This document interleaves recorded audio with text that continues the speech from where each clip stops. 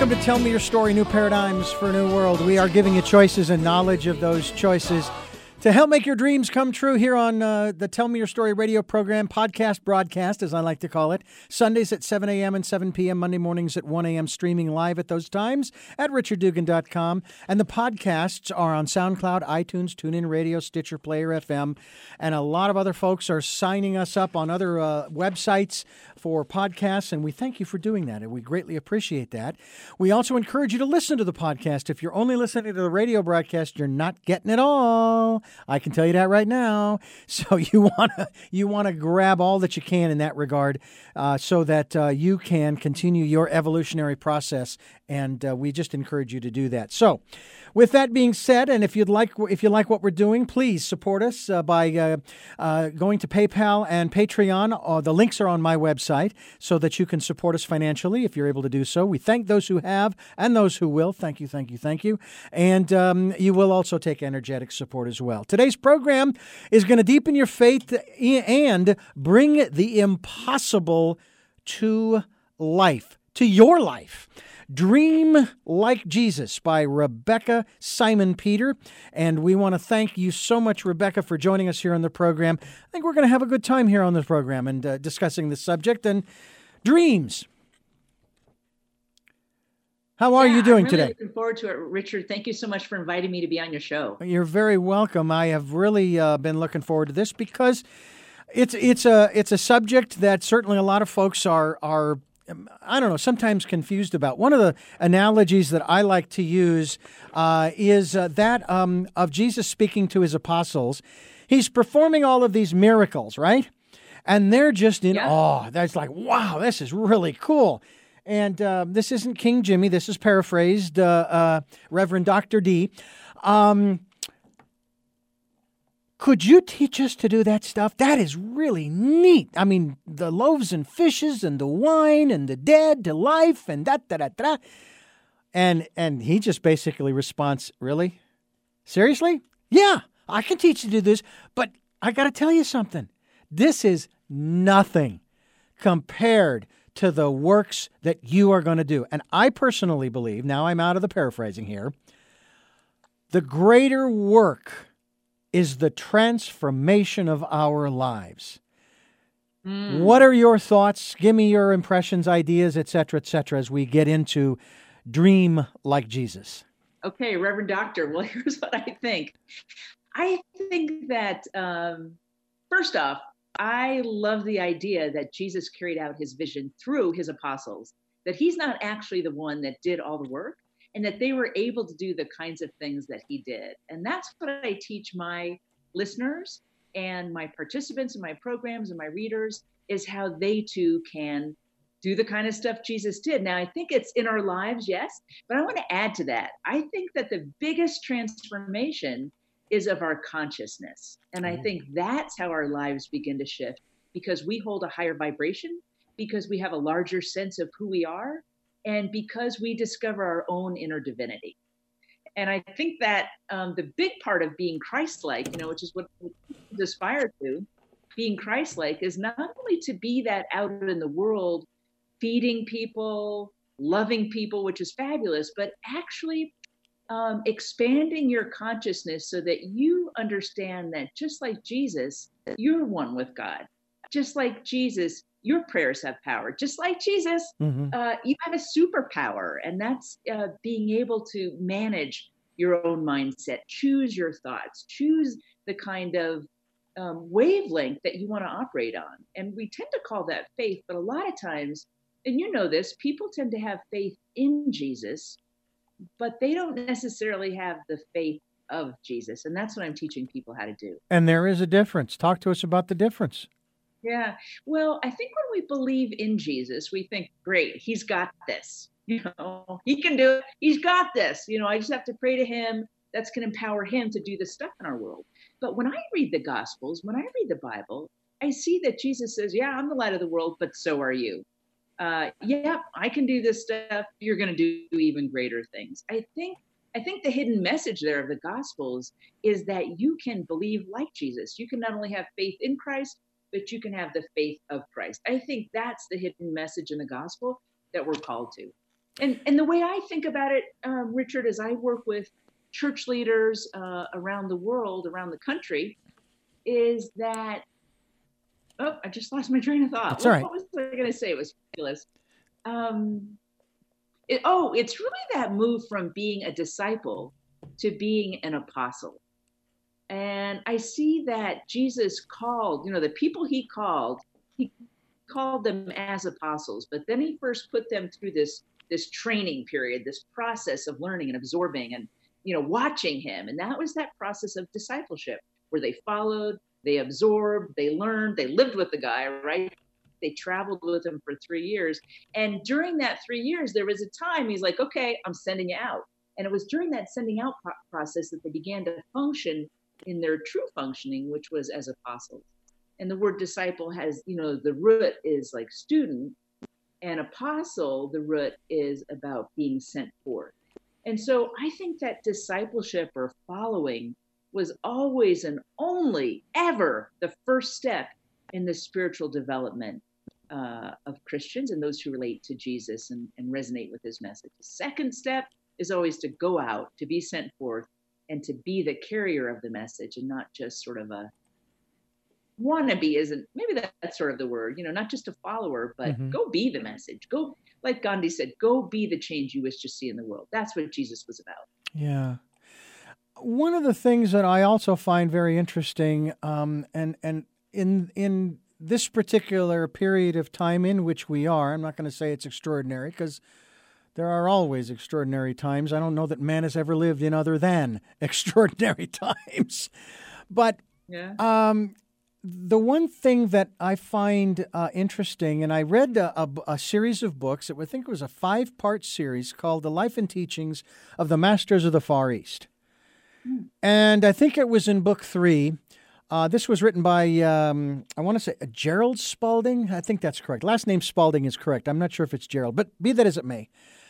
And they were traveling throughout the world, and they came upon this cave. They went inside this cave, and they were having these supernatural experiences. Well, in this cave, who should show up but Pontius Pilate? So they have a conversation with him. And then Jesus comes out of the back of the cave. Wow. Jesus of Nazareth, and they're conversing. And one of the things that he says, and I remember highlighting this in my particular book,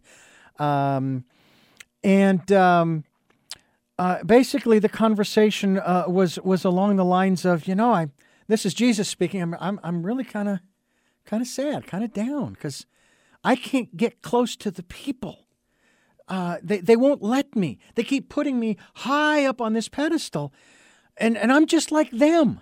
I mean, even as you have stated, Rebecca, I'm just like them in the sense that I had a human body, and I need companionship, and I need community, and I need connection, but they won't let me because they've so deified me as it's making it impossible for me to get close.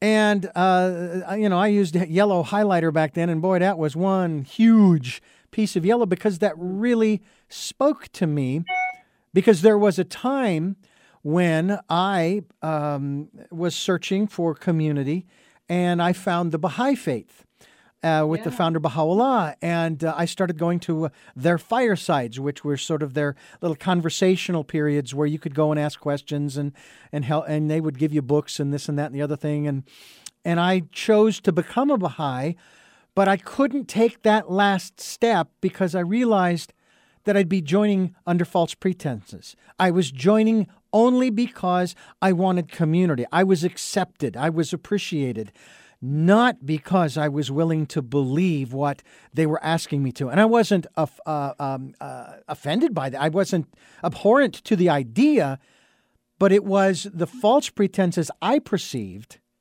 I just couldn't do it. But I was affiliated with the Baha'i faith for about 1.5 years back in the 90s. What are your thoughts in that regard to, because of the way you phrased it, people have faith in Jesus rather than the faith of. Do you think that there is a little bit of a misplaced a chain to the wrong anchor, shall we say? Or to the anchor that doesn't really, that's not where the power is. It's in the faith of, rather than believing in the man, the deity, if you will. Yeah, I think people can come to it either way. I don't think there's a wrong way, Richard. I think that there are many Christians who start with the faith in Jesus, and that's great. They relate to Jesus. They're in the disciple mode. They're the following mode. They want to learn. They want to absorb. Mm-hmm. They want to emulate Jesus.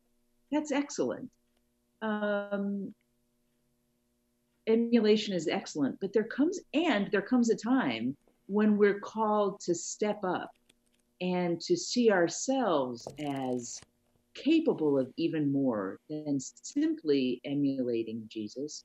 But actually, I feel like he puts a hand out and like, here's a step up. Let me help you up, so that you can begin to fulfill even more of the promises here, which is to do these greater works, to believe like I'm believing, to see yourself as one with the Father as well. So some people come in through the route of believing in Jesus.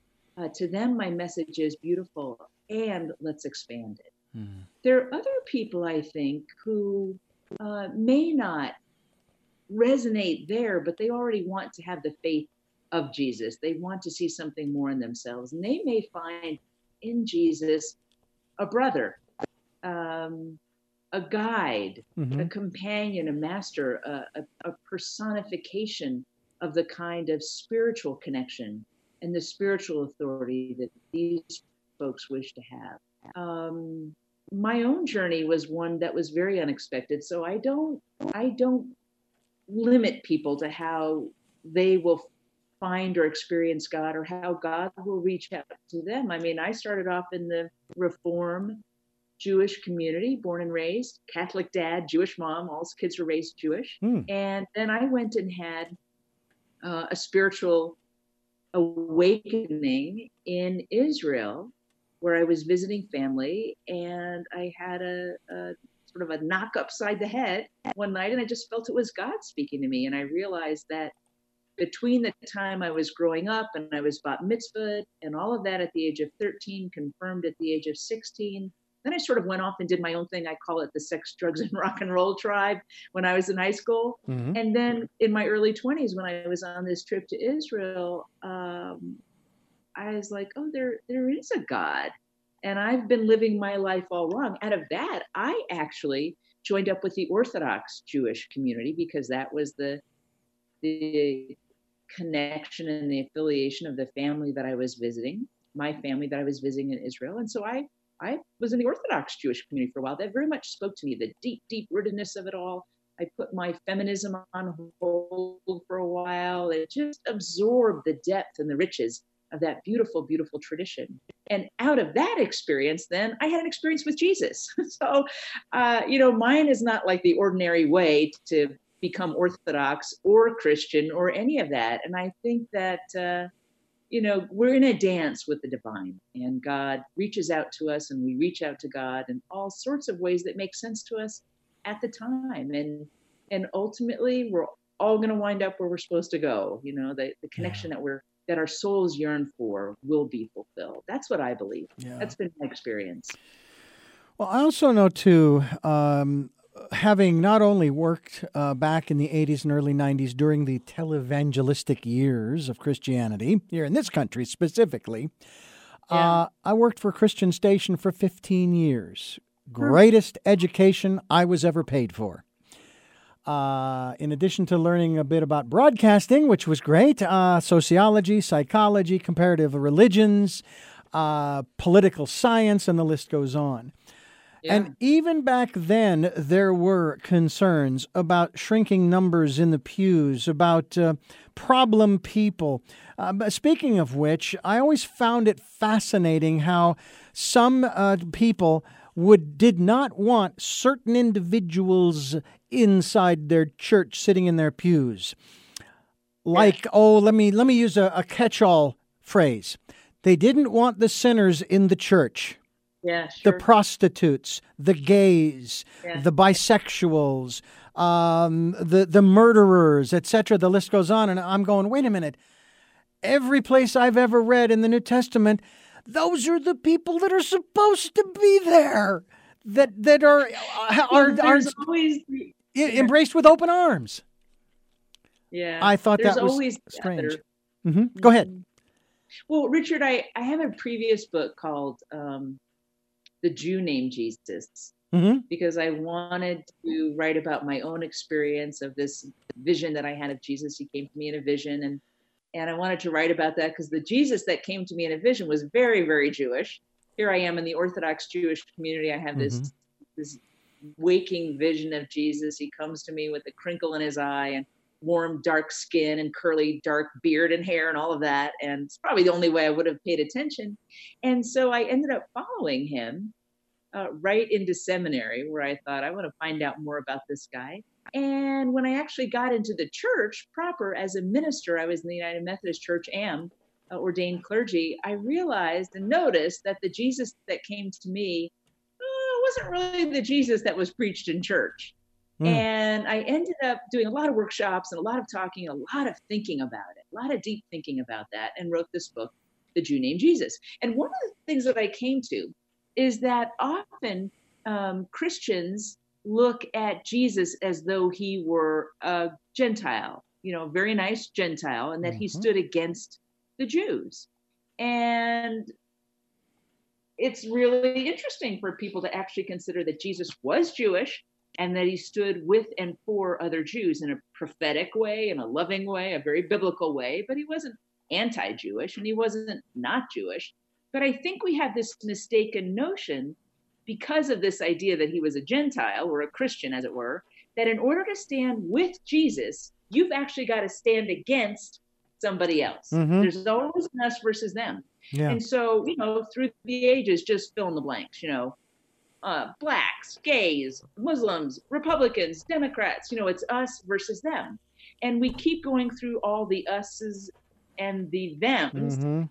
And there's always the new them. And I think, I don't know if this is just human nature, but I can see in the roots of Christianity that there's this us versus them. And I think we need to undo that. I think we need to understand that Jesus was with and for the Jewish people, and that to be a follower of Jesus is to be with and for other people. It doesn't mean that, there aren't prophetic words, and it doesn't mean that there isn't tough love or whatever's called for, but it's with and for, not against other people. You raise a very interesting point, and I have come to a couple of heretical conclusions, because I think that's how it would be. I think that's how it would be perceived by some people. You've already stated, you've already made my point that Jesus was a Jew. Yeah. And if I was to be a quote unquote follower of Jesus, a genuine, true follower, I must be Jewish. I must be a member of the Jewish faith, not a Christian, especially considering, point 2, the word Christian was a derogatory, it's like the F-bomb term labeled by the Jews and the Romans, the Pharisees as well as the Romans, against those who were followers and believers in Jesus. The Jew from Nazareth. That's what they called them. And yet that's the name that these followers took, was to be calling themselves Christians. And now whether that was because, they were going to say, all right, fine, you want to call us that? Then that's what we will be, because that's what we are, followers of Jesus. Even though you're meaning it in a rhetorical and sarcastic and inflammatory way, that's what we're going to. I'm sitting here thinking, no. I really want to be a genuine follower. I got to be a Jew. And I find it interesting, too. You have one man on your staff. I was looking at your faculty. You got, at least as far as the website's concerned, don't get me wrong, you may have others. But the first pope, if you want to call him that, call that person that, the first person of the church should never have been Peter. It should have been the person who recognized who he was following his resurrection. Mary. Thank you. Yeah. And that the guys basically came upon him and said, "Hey, buddy, our friend just died, and we're looking for some place to go to sulk and drown our sorrows. Can you tell us where we can do that?" And they didn't recognize anything. And Mary went to reach out to touch him, and I paraphrase here, and he basically says, "No, don't touch. Paint's not dry yet." Right. Okay. Yeah. A lot of inaccuracies from that standpoint, or misdirection, I guess is what I want to say. But I noticed that in your on your website in particular, through what you are doing on your website, through creating a culture, which I really, really like. Talk to us a little bit. We're going to get into the dreams of Jesus here in just a moment, and the book Dream Like Jesus. But talk to me from your perspective, especially as a woman, but also as a member of the clergy, your observations of what's going on in the world today. Set the virus aside, okay? Talking about the Me Too movement and all of that, and what appears to be not so much a resurgence as much as an explosion of the feminine in the world today, not just in this country. Yeah, so true. And the fight against them. We can't let them take over. Yeah. You know, when I was in the United Methodist Church, which is the tradition that I have been ordained in, they ordain women. Not all denominations do, not all Christian organizations do. And when people have trouble with it, I would say, talk to God about this. This wasn't like a career move for me. This wasn't my idea. I was called. Yeah. And I think more and more women are paying attention to their inner wisdom on that. And of course the denominations are as well. They're wrestling with that. I mean, honestly, the fact that sexism is even a thing still is pretty shocking, because it's 2020. Hello. Oh, by the way, it's 2020, the year of perfect vision. Yeah, right. 2020, exactly. Dream like Jesus. And you've got a great vision story yourself. Thank you. But yeah, the fact that we're even still should women, be okay in leadership? Yeah. To me, that's, it's like, take it up with God, because I've been called, and my sister women clergy, we know we're called. We know God has called us, just like Mary knew that she had experienced what she had experienced. I think that cultural mores took over spiritual truths back in Jesus's day, Paul's day, and ever since then.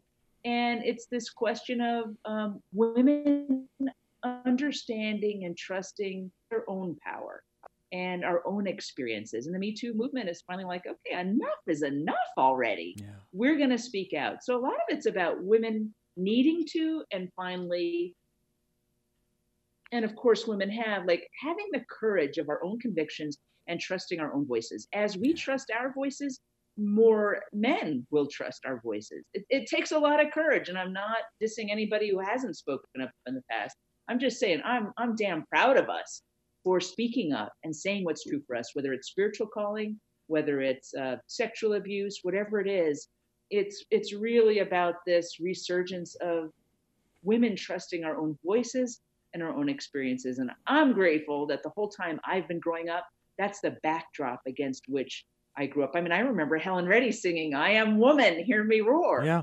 And in seminary, many books written by female theologians about trusting women's voices, even in the field of medicine, where all of a sudden we're realizing over the last 10 or 20 years, most medical trials are carried out on men as if they're the norm of the population, and medical trials being conceived of differently so that women's bodies, women's experience, women's biology can be taken into account. So yeah, there's a lot of it. It's about time. And the fact that the ERA might finally be passed. Yeah. Come on, people. We can do this. Why not? And it's really sad that we even have to have something like that have to pass in this country, especially.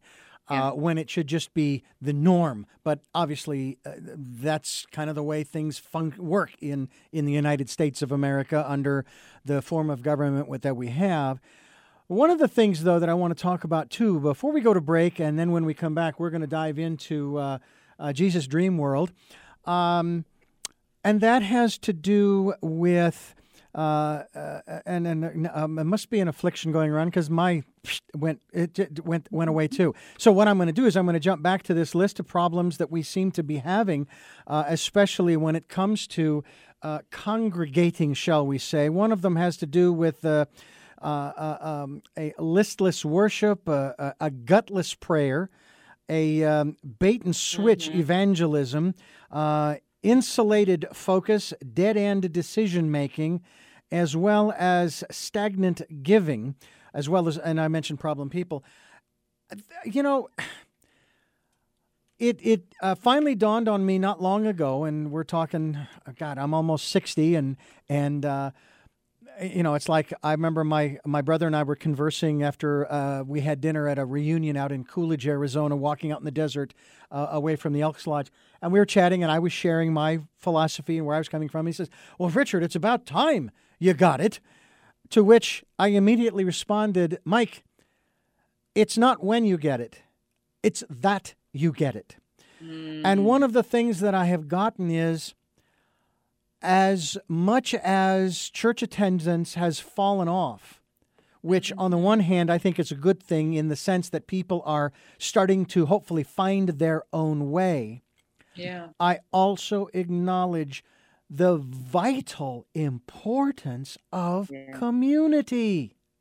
Yes, Talk to us about that. Yeah, it's a both and. I was talking with a friend earlier about this today. I think that the rise of organizations like Alcoholics Anonymous that says that redistributes spiritual authority to the individual, that has changed the landscape in which we live. Alcoholics Anonymous is about 85 years old. It's had a profound impact on the society in which we live, and no longer is doctrine or spiritual authority relegated to members of the clergy as the authorities, as the ones who know, but it's God as you understand God in the 12-step circles, and 12-step circles are huge.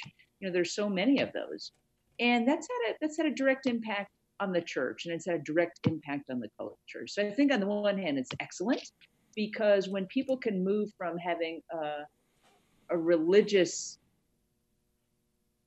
belief to actually deepening that into a spiritual experience or a spiritual awakening, that's powerful because that's what the Bible's full of.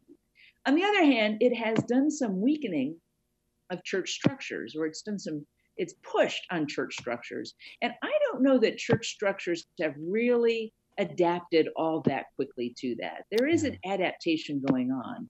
And in the book, Dream Like Jesus, what I'm writing about is we've focused ourselves on sort of shoring up the institution. We focused ourselves on doctrine and the right way to believe. What we haven't done is actually tapped into Jesus and his big dream for humanity, which is what people are yearning for. People are yearning to make a difference. People are yearning to have their lives contribute to something bigger and to understand that there's something bigger. And that spirituality can be located within. So what I'm really calling church leaders to and churches to is to move from an inward focus to an outward focus, and from a sort of a belief focus, like a recitation of beliefs, to like a deep spirituality focus, and that takes into account the positive impact that Alcoholics Anonymous and other groups like that have had on us. But I see Jesus's dream as thy kingdom come, thy world, that thy will be done on earth as it is in heaven. In other words, that earth really can be a reflection of all that we think of when it comes to heaven, all the love, all the forgiveness, all the kindness, all the joy, the humor, the inclusion, the justice, all of that, all those ultimate values, you know, that we have, that we ascribe to God, that we can live in such a way that people experience that when they're around us, you know, that we become bearers, apostles, right, of the kingdom. we become bearers of that. And so what I write about, all those things you mentioned, problem people, listless worship, stagnant giving, those are all signs of a church without a vision. And if I could get one thing across to people, it's dream big. Dream so big that you're scared of your dream. Dream so big that you're not only scared, it requires God to come in and help you accomplish that, where you're co-creating miracles, where you're envisioning a new reality. And even though you don't know how you're going to get there, you're trusting in this walk with God, where there will be this dance that you're in together, and something miraculous, something new, something unexpected will come out of it, something bigger than what you thought. Yeah. And that's, I think people long for that. We just don't always have the faith that we can do it. Maybe we don't even feel we have the permission to do that. But I want this book to give people permission to get back to dreaming like Jesus and understanding who they really are, co-creators with God. The irony is you don't need permission because it's always been there, but apparently because of what we've been taught, okay, can I have permission to do Dream Like Jesus? And get yourself a copy of it. Also, I will add to what you've just said by saying this. If you're going to dream big, or as they say, go home. Go home. Yep. Rebecca Simon Peter, we're going to talk more with you about how to dream like Jesus, deepen your faith, and bring the impossible to life. What website do you want us to go to find out more about you, as we are going to continue here in just a couple of moments talking more about the specifics of the work that you are doing? Yeah. Please go to my website, RebeccaSimonPeter.com. I'll spell it, REBEKAH, Simon Peter, SIMONPETER.com. There you'll be able to find out all about me, my programs, and even be directed to places that you can buy the book. Excellent. We'll be back in just a moment with Rebecca and talk more about this aspect of dreaming like Jesus and find out what that's all about. And hopefully we don't need a sleeping pill to get there, and we just start to begin the process of doing one of the things that she's already mentioned, folks, and that we have been talking about, I can't tell you for how many years, about trusting your intuition, listening to the still small voice. I want you to listen to this as we continue here on Tell Me Your Story, New Paradigms for a New World. Tell me your stories, I'll do my best to understand you. And welcome back to Tell Me Your Story, New Paradigms for a New World. I am your host, Richard Dugan, and I am here with my good friend, I'd like to think, I would have to say, I guess, Reverend Rebecca Simon Peter. I'm going to just take a shot in the dark, and I'm sure you've been asked this numerous times, so this is an old question asked by a new person. Simon Peter's not your real last name, is it? Oh, you know what? I went through such a major change when I had that experience with Jesus, that the old me, the old name, it wasn't me anymore. Didn't fit. And didn't fit. Not only the last name, but the first name. In fact, I have a whole brand new name. And all of it was prompted by God. So I was, God whispered Rebecca to me. God whispered Simon Peter. In fact, I didn't even know who Simon Peter was when I started to get that name in my head. And I had to ask a friend, is he a good guy or a bad guy? Because I hadn't read the New Testament. She said, no, he's a pretty good guy. And what I really like about the name Simon Peter is that Simon was a Jew who followed Jesus. And in the process, Jesus changed his name.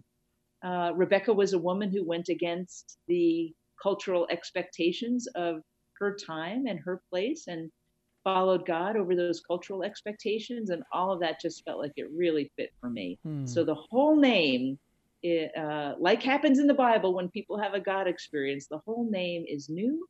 And it's a name I've gotten to grow into and that I really resonate with. In fact, when I got married to my husband, Jerry Gonzalez, he's like, we're going to change your name. And I'd been married before. I was like, honey, I've already changed my name a couple of times. I'm sticking right here. And but you can call me Mrs. Gonzalez. And I love when people do. and Rebecca Simon Peter is the name. Well, we are, first of all, grateful that you have given us so much time here on the program. I find it fascinating how, and I have to say that my first experience of being in awe of people who were of a fundamentalist belief in Jesus and so forth, who could have such divergent and diverse beliefs that were almost counter or contradictory to those doctrines and dogmas of the particular sect of Christianity they chose to be in. And it gave me hope for the future that we would not continue to maintain this hatred and this bigotry and all of the different attributes, especially what we saw on television in the 80s and 90s of televangelism. That was just... and I have to say that in my observations of those individuals, all men, I must tell you, one in particular who continued to rail against one subject almost all the time. And a Shakespearean passage came to mind. Methinks thou doth protest too much. Hey, stop reading my mind. You are correct. That is exactly correct. Because I always thought, the thing that you rail against the most is most likely the thing that you are going to get caught in sometime down the road. And that's what happened. Yeah.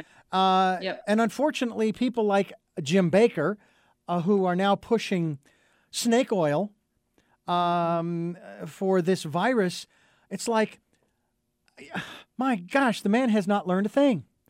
Not a darn thing. Because the people that he has been had, for example, in this particular program they featured on a special broadcast, he basically was told by this person, it has not been tested on this particular virus, but on others like it. To which he just kept right on going, well, this will take care of 19, and so it's like, you didn't listen. You didn't hear. And she was even interviewed by the news service that was following this story. And she said, no, I never said. They even played the tape. She didn't. And it's like, this is one of the problems that I see even within the church, let alone elsewhere. People just say stuff. They have nothing to back it up other than they're just saying it. They're just saying it to say it. And I just am beside myself sometimes with disbelief that really, and people will believe this stuff, whatever it is. I mean, I'm not going to say specifically what, but just in general. And then what happens is somewhere down the road, we have an experience that completely... I mean, I will even go so far, and I say this more metaphorically, shall we say? Okay, now, I don't know about you, but where were you physically on September the 11th of 2001? What part of the country were you living in? Was I physically? Yeah. I was in Rollins, Wyoming. I was about to walk in association breakfast when the news was reported. Okay, to me. all right. So you were not in New York. I was in Phoenix. Okay, now I saw the TV too, but you know what the first thought went through my mind? Wow, Hollywood has really gotten good at this stuff. This is really amazing stuff. And certainly there are conspiracy theorists who claim that, blah, blah, blah. But to go this, I would go this far to make my point about people just saying stuff. You weren't in New York, and neither was I. I don't know that it really happened. Holocaust deniers say the same thing. I wasn't there. I'm seeing these made-up movies and films, but I wasn't there. If that's the criterion for whether or not something happened or something is true or not, we're in a world of hurt. And that's why I want to... I think there's a real problem with the disbelief of science. Mm-hmm. There's a real problem with journalists'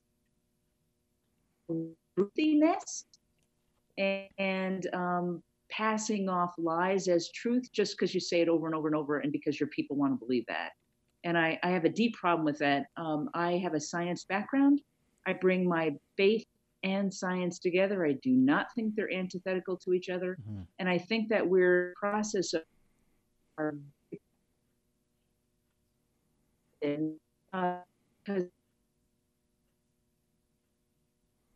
what do they call it? I can't remember what that's called exactly, but when one has, hey, this is the way I'd like to see the world, regardless of what the facts are, that's problematic. And when we have leaders that deny science, that pass off lies as truth, we're in a world of trouble, especially if we just go along with that sort of perspective. We need to do better than that. And I think we can do better. Well, the first group were dreamers. The second group are, I don't know what they are, but speaking of dreamers, I never ever thought of Jesus as a dreamer. What I don't know whether I should say what were or or what are Jesus' dreams. Yeah, I think Jesus talks about his dreams over and over, and I use the word dream in the sense of vision. You know, his hope for the world. I think Jesus dreamed of a world in which people would love each other as one. I think Jesus dreamed of a world in which they would inherit the earth and in which the grieving would be comforted. I think he dreamed of a world which heaven would be reflected here on earth. I think these were his aspirational dreams for us, and that the things he spoke of weren't necessarily just metaphors, but they spoke to his aspirations for humanity. And that's the sense in which I mean dream, and the sense in which I invite church leaders to tap into that dream, that aspirational vision of the future. Well, I know with this program, our dream is to find those new paradigms for a new world. We're looking for those new ways of living because just look around us, the old ways just aren't working. And the plus is that with what's happening around the world today, I think that those new ways of living are going to start to show themselves because we're seeing that the ways in which we have been dealing with stuff in general, I'll say stuff, isn't working. In spite of a lot of flack that a lot of people are giving to the powers that be, who are doing things that are supposedly unorthodox and non-traditional. No, our documents don't say we can do that and this and the other, and that's socialism, and that's this, and that's that, and that's the other thing. And, you know, I think that that's what's starting to happen. And you know, some people will look at what's happening around the world today as, oh, my God, this is horrible. This is terrible. But you want to know some of the reports I'm getting from around the world from people that I have had a chance to talk with? This one gal who's living in Italy, the worst case scenario, she says that people are just kind of going about their business and they're taking it seriously, but they're also continuing to live their lives the best they can. But she says she was in Venice, Italy. Not too long ago, and then prior to the crackdown. The waters in the canals in Venice are almost crystal clear. The fish have come back. They're seeing dolphins off the coast. There are parts of the world where you're seeing clearer skies. And this is where I want to go with this as far as what you're talking about with Dream Like Jesus. Here in Santa Barbara, I am walking and feeling the nice, it's in March, we have snow on the hills behind us here in Santa Barbara. It's amazing. It's wonderful. I'm breathing in this wonderful air and seeing all the green, and I'm really doing my utmost, if not to make myself fully aware, but to absorb this beauty that is around us, in spite of or regardless of the reasons why I'm able to do that. Talk to us about that. Yeah, there's something so beautiful happening right now in the midst of this virus. My background is environmental studies, and I wrote books about Green Church, Reduce, Reuse, Recycle, Rejoice. And things that I called for 10 years ago when I wrote those books is that we need to reduce our carbon footprint. And guess what's happening? We are reducing our carbon footprint. And the sky is up, there's less CO2 pollution going into the air, regardless of how it lasts. It's like a Sabbath for the earth. It's like a rest and a respite. Yeah. And this idea of being home and being around your family and being in your home. I mean, a lot of us don't spend time in our homes because we're always going. Yeah. There's something pretty cool, an upside, if you will, a silver lining to this virus. We're rediscovering what it is to slow down. We're rediscovering what it is to actually be around our own families, some of us. And the earth is being revealed in a brand new, beautiful way to us. So yeah, definitely some unexpected benefits of this virus. Yeah. And I saw a picture of the dolphins in Venice. I was like, whoa, that's amazing. Yeah. Amazing. A real upside. Yeah, it really is. And it's one of these things that I have advocated for 30 or more years when the influenza would start to circle the globe, and it would hit the United States usually in December, January, peak in February, March, and then it was gone. And I always said, all right, so how much lost productivity do we have, and what's that costing our economy? And I know there are numbers that I could turn to see that. But it goes on for 2 and 3 months, right? Well, what if you shut everything down? I don't necessarily mean everything like we're doing now, but what if you shut down air travel for just 2 weeks? Just 2 weeks. Everybody sit still. Everybody just stay where you are. Wash your hands regularly. I don't care what it is that's out there. Wash your hands. I mean, I've been advocating that for over 30 years.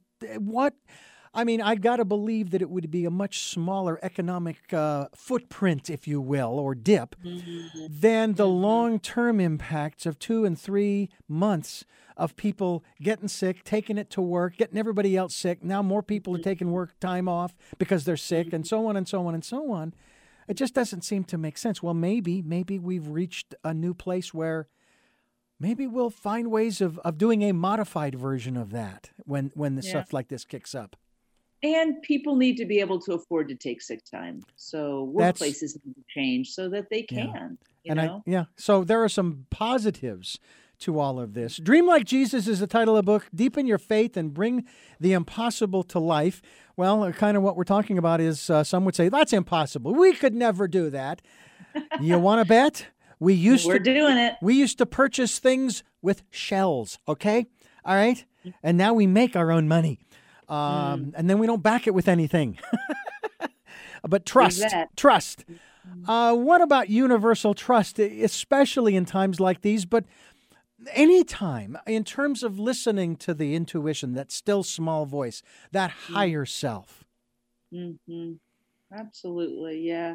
That's one of the things I really would like churches to reclaim is the spirituality that is woven throughout the Gospels and the Bible. Instead of turning it into moral lessons, let's get back to the spiritual messages in there. People had spiritual experiences with God. That's what the Bible is a record of. Yeah. I would love to see people reclaim that. And then out of that, people have their own spiritual experiences. And then out of that, they dream big dreams because they're in touch with the Spirit of God alive within them. And what I'm really teaching churches how to do in my program called Creating a Culture of Renewal is taking them on a 3-year journey of learning congregational intelligence, leadership smarts, and the ability to shift a culture, a sustainable shift where it goes from inward focused and survival focused to outward focused, community focused, kingdom focused, if you will, so that the church becomes the agent of a vision for a community. And there's partnership there, and there's connection there, and there's love and inclusion, and it becomes the beloved community. Impossible?